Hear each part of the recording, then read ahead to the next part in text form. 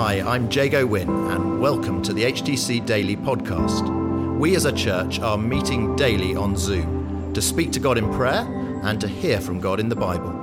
For those of you who can't join us live or who want to listen again, we're featuring the daily Bible thought as we journey through Matthew's Gospel in the first part of 2021, and we're also including how we're being encouraged to pray each day.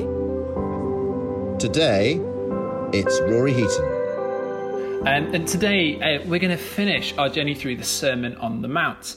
And in our passage today, Jesus sums up everything that he's spoken about over the previous 2-3 chapters. He's going to sum up this sermon on kingdom living by teaching that there are only two ways that we could live. There's only two. There's the way of the kingdom of heaven, the Jesus way that he's been teaching, and the way of the world. And Jesus says that only one of these two ways to live is the road that leads to life. Now, the most significant thing about the passage that we're looking at today is that end destination. This decision we make about how to live our lives. And it isn't just a here and now kind of dilemma for us about our own personal morality. No, this is eternity we're talking about. Jesus says eternal life or eternal destruction are the two options for us. Nice light topic for Monday morning. So here he isn't just giving us a moral teaching of how to live a good life, but this is the Saviour of the world teaching us the only way to life everlasting. So here we are at the end of the Sermon on the Mount, and in our passage today, Jesus uses 4 analogies to help us understand what he's talking about. And on Friday, Eula spoke about the first of these, the 2 paths or the 2 gates, and do catch up with that on the podcast if you missed it. And today we're going to look at the other 3, the 2 trees, the 2 claims, the 2 houses, as Amanda's already shown us. And we're going to read a few verses, and then we're going to unpack the passage and move on and all that kind of stuff. So we're going to start in Matthew chapter 7, verse 15. And this is the analogy of the 2 trees. And let me read. Watch out for false prophets. They come to you in sheep's clothing, but inwardly they are ferocious wolves. By their fruit you will recognize them. Do people pick grapes from thorn bushes or figs from thistles?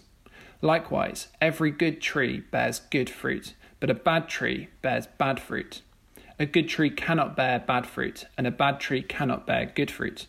Every tree that does not bear good fruit is cut down and thrown into the fire. Thus, by their fruit, you will recognize them.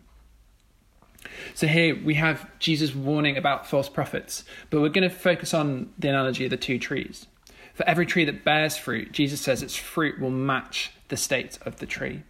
So if we're living in the way of the world, Jesus says that we will bear the fruit of the world, i.e. fruit that's not glorifying to him.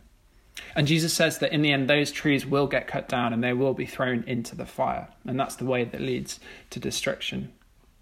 But if we are living in the way of Jesus, we will be like good trees bearing good fruit. And that's our vision as a church, to see every life bearing good fruit for Jesus. Fruit for Jesus can only be good fruit. So let us be a church that's recognised to be living faithfully for Jesus through our good fruit. And then we get to the next analogy of the 2 claims.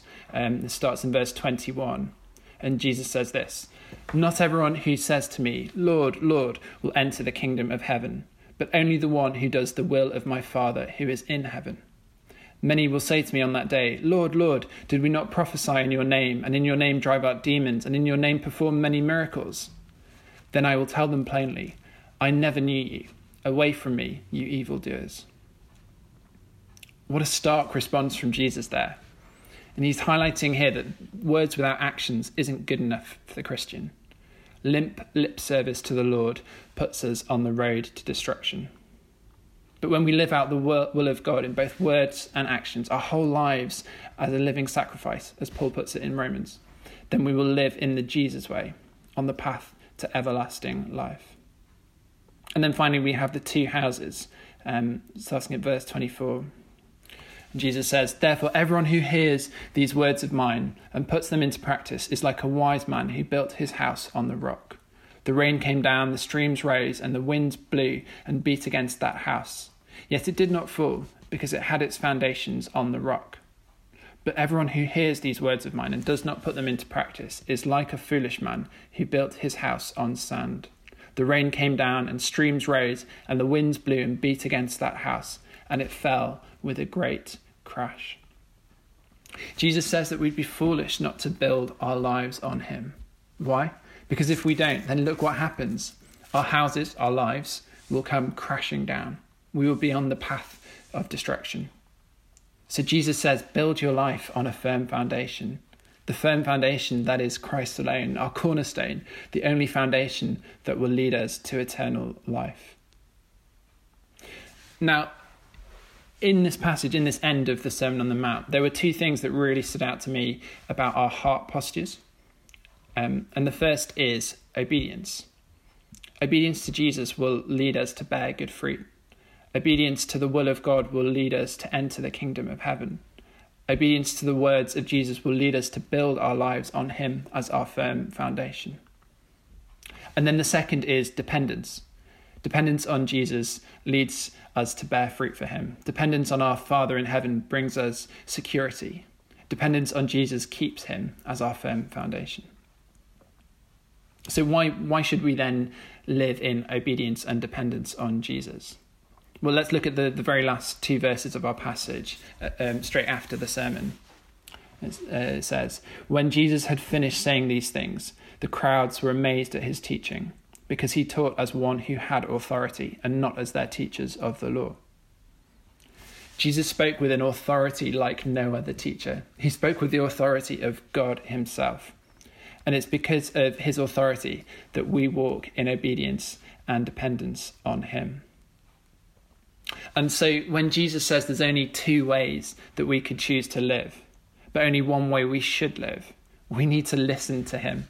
We need to listen to his voice speaking to us today, refining our hearts and our lives. The one with the authority to create the heavens and the earth. He is the only one who has the power to transform us. He is the one, by his grace and mercy, who has made a way for us to be in right relationship with God and to have life everlasting. And so I pray that we would be a church that extravagantly lives in the Jesus way, the way saturated with the authority of God himself, where we are totally obedient and dependent on Jesus. This is the way to everlasting life. Amen. Amen. Let me pray before I hand back to Amanda.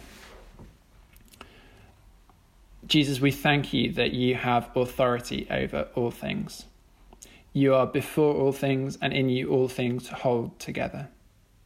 Thank you for the authority in your teaching in the Sermon on the Mount and the way that you shape us and you mold us through your teaching. And I pray today that you would help us to choose the Jesus way. I pray that you would help us to bear good fruit in our lives for you. Help us to live in obedience and dependence on you. Jesus, we need you in everything we do. Come and fill us with your Holy Spirit now as we pray. And we pray all that in Jesus' name. Amen. Good morning. Today in HTC Daily, we followed on from Rory's message that we would trust in Jesus despite seeing the storms around us. And we then spent a time of prayer, praying for the 5 storms that we see in our world of global infirmity, economic instability, political incivility, racial inequality, and social invisibility.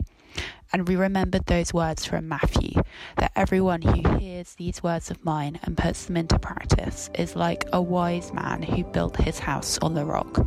So we remembered Jesus as our foundation and as our cornerstone, that he is the one on whom we build our lives.